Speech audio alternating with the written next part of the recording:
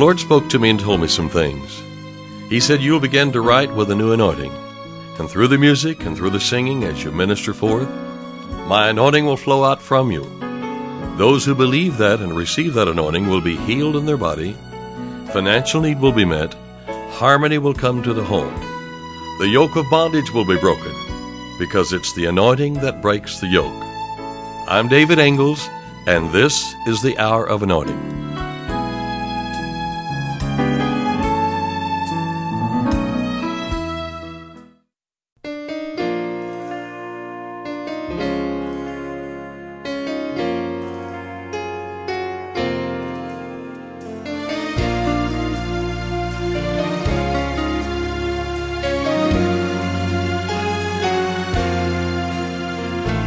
There is a name that my Father has highly exalted,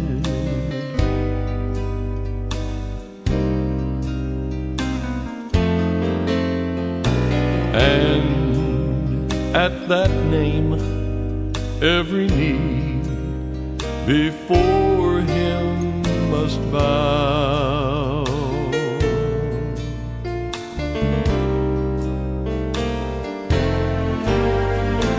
God's loving Son, and He's filled Him with power and glory.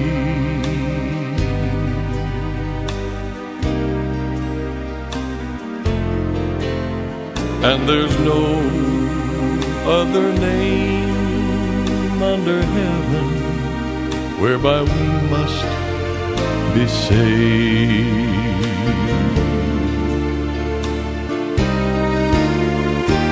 His name is Jesus.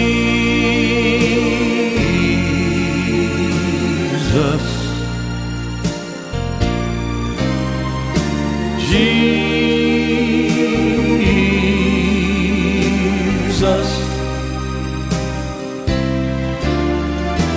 King of all kings, High Priest, Lord of lords.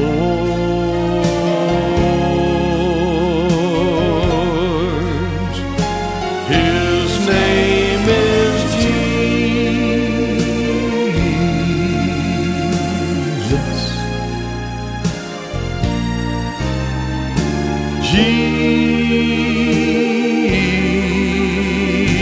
Jesus,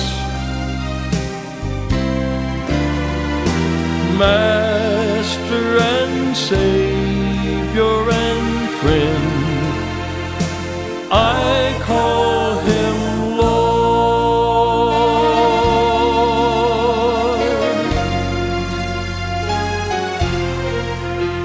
I'll sing to my King, singing songs that exalt Him and please Him.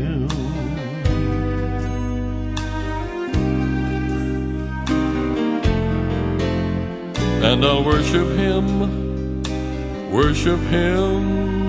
more with each passing day.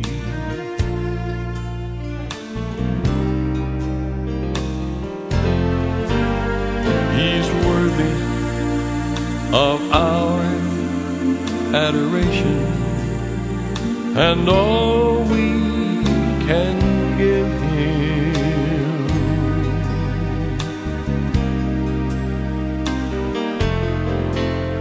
So let's open our hearts and flow freely His goodness to praise.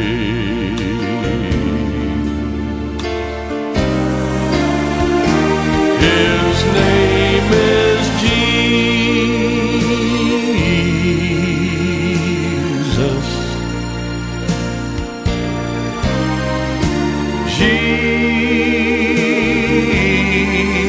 Jesus,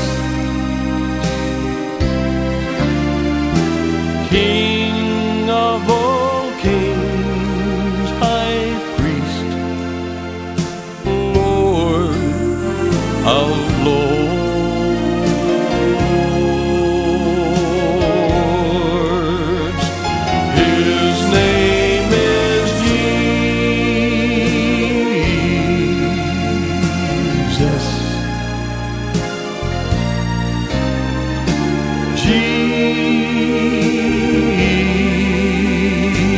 Jesus, Master and Savior and friend, I call him Lord.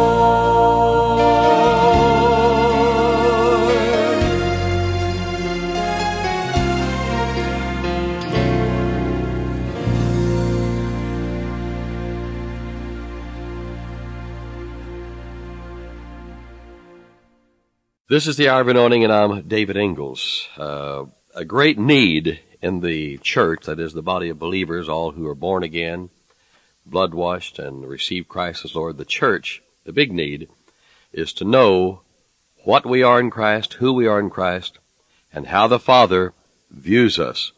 Righteousness means the ability to stand in the presence of God, our Father God, without any sense of guilt or inferiority. We're going to talk today about the armor of righteousness. The armor of righteousness. We're reading from chapter 6 in 2 Corinthians, the 7th verse.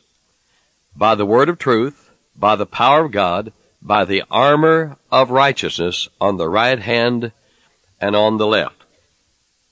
Righteousness means our ability to stand in the presence of our Father God without any sense of guilt or inferiority or condemnation.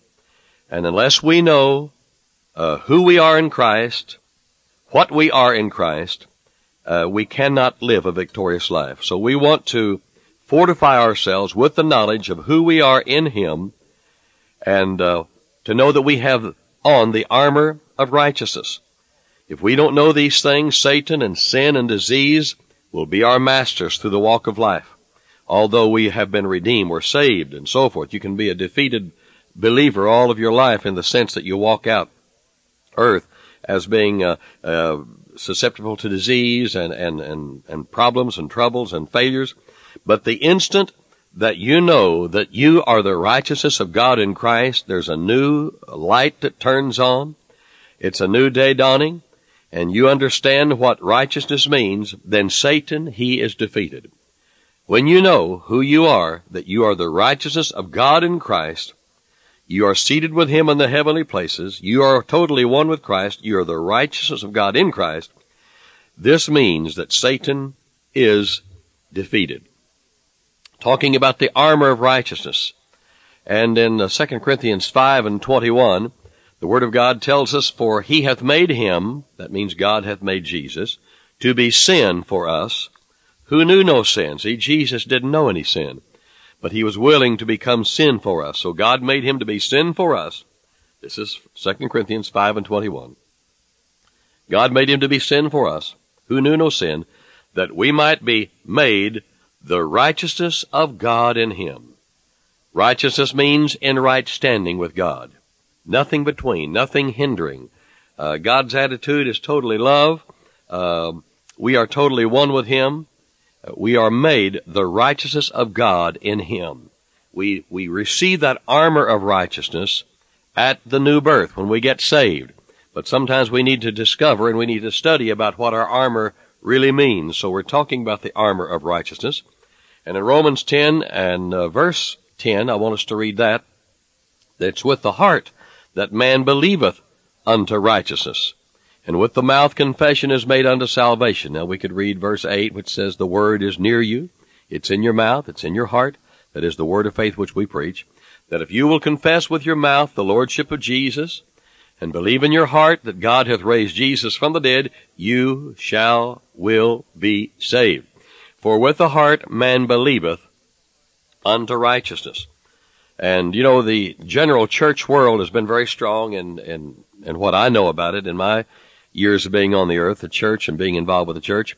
It's been very strong in teaching the need of righteousness, but it's also taught us our weakness, inability to please God.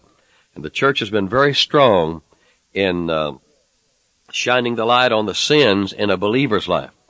We've been preached unbelief and conformity to the world, and lack of faith has been a result, and we've been really lacking in the truth that we are in Christ, the in Christ realities, the in Him realities. We've been weak in how we've come into right standing with God. and how available that faith is. Faith cometh by hearing the word. Many, many, many of the hymns and gospel songs, as we say that as a categorical statement, many, in fact most, I would say most, I think I can say most hymns and gospel songs, put our redemption off until we die. Like we're going to have rest when we get to heaven. And it's all right to sing about heaven, and we listen to songs about heaven and sing about heaven, but that's the blessed hope, and we want to sing. But we need to be singing mainly songs about victory in Jesus and who we are in Christ, and like I am the righteousness of God in Christ and other such things. Most of our songs, they talked about we're going to have rest when we get to heaven. We're going to have victory. When we get over there, it's going to be wonderful. Won't it be wonderful? They're having no burdens to bear. All of those hymns lean to everything's going to be great when we get to heaven. And we're going to be overcomers when we get to heaven. We're going to have peace with God when we get to heaven. There will be no more failings when we get to heaven. We have nothing on this side except failure, misery, disappointment, weakness. That's what the songs infer. What does it mean when he says you are complete in him, who is the head of all principality and power? When are we to be complete? Is it in this life, or is it in the next? What does the Lord mean in Romans 8:37? Nay, in all these things we are more than conquerors through him that loved us. When are we to be more than conquerors? Is it after death, when we leave, as the songwriter put, this vale of tears? Philippians 4:13, what does this mean? I can do all things in him that strengtheneth me. When is it that we're going to be able to do all things? In heaven or now? Is it after we finish the course of this life and stand with him in the new heaven and the new earth? God declares in Romans 8:1, there is therefore now no condemnation to them that are in Christ Jesus. When does this become ours? Well, it's ours when we receive Jesus.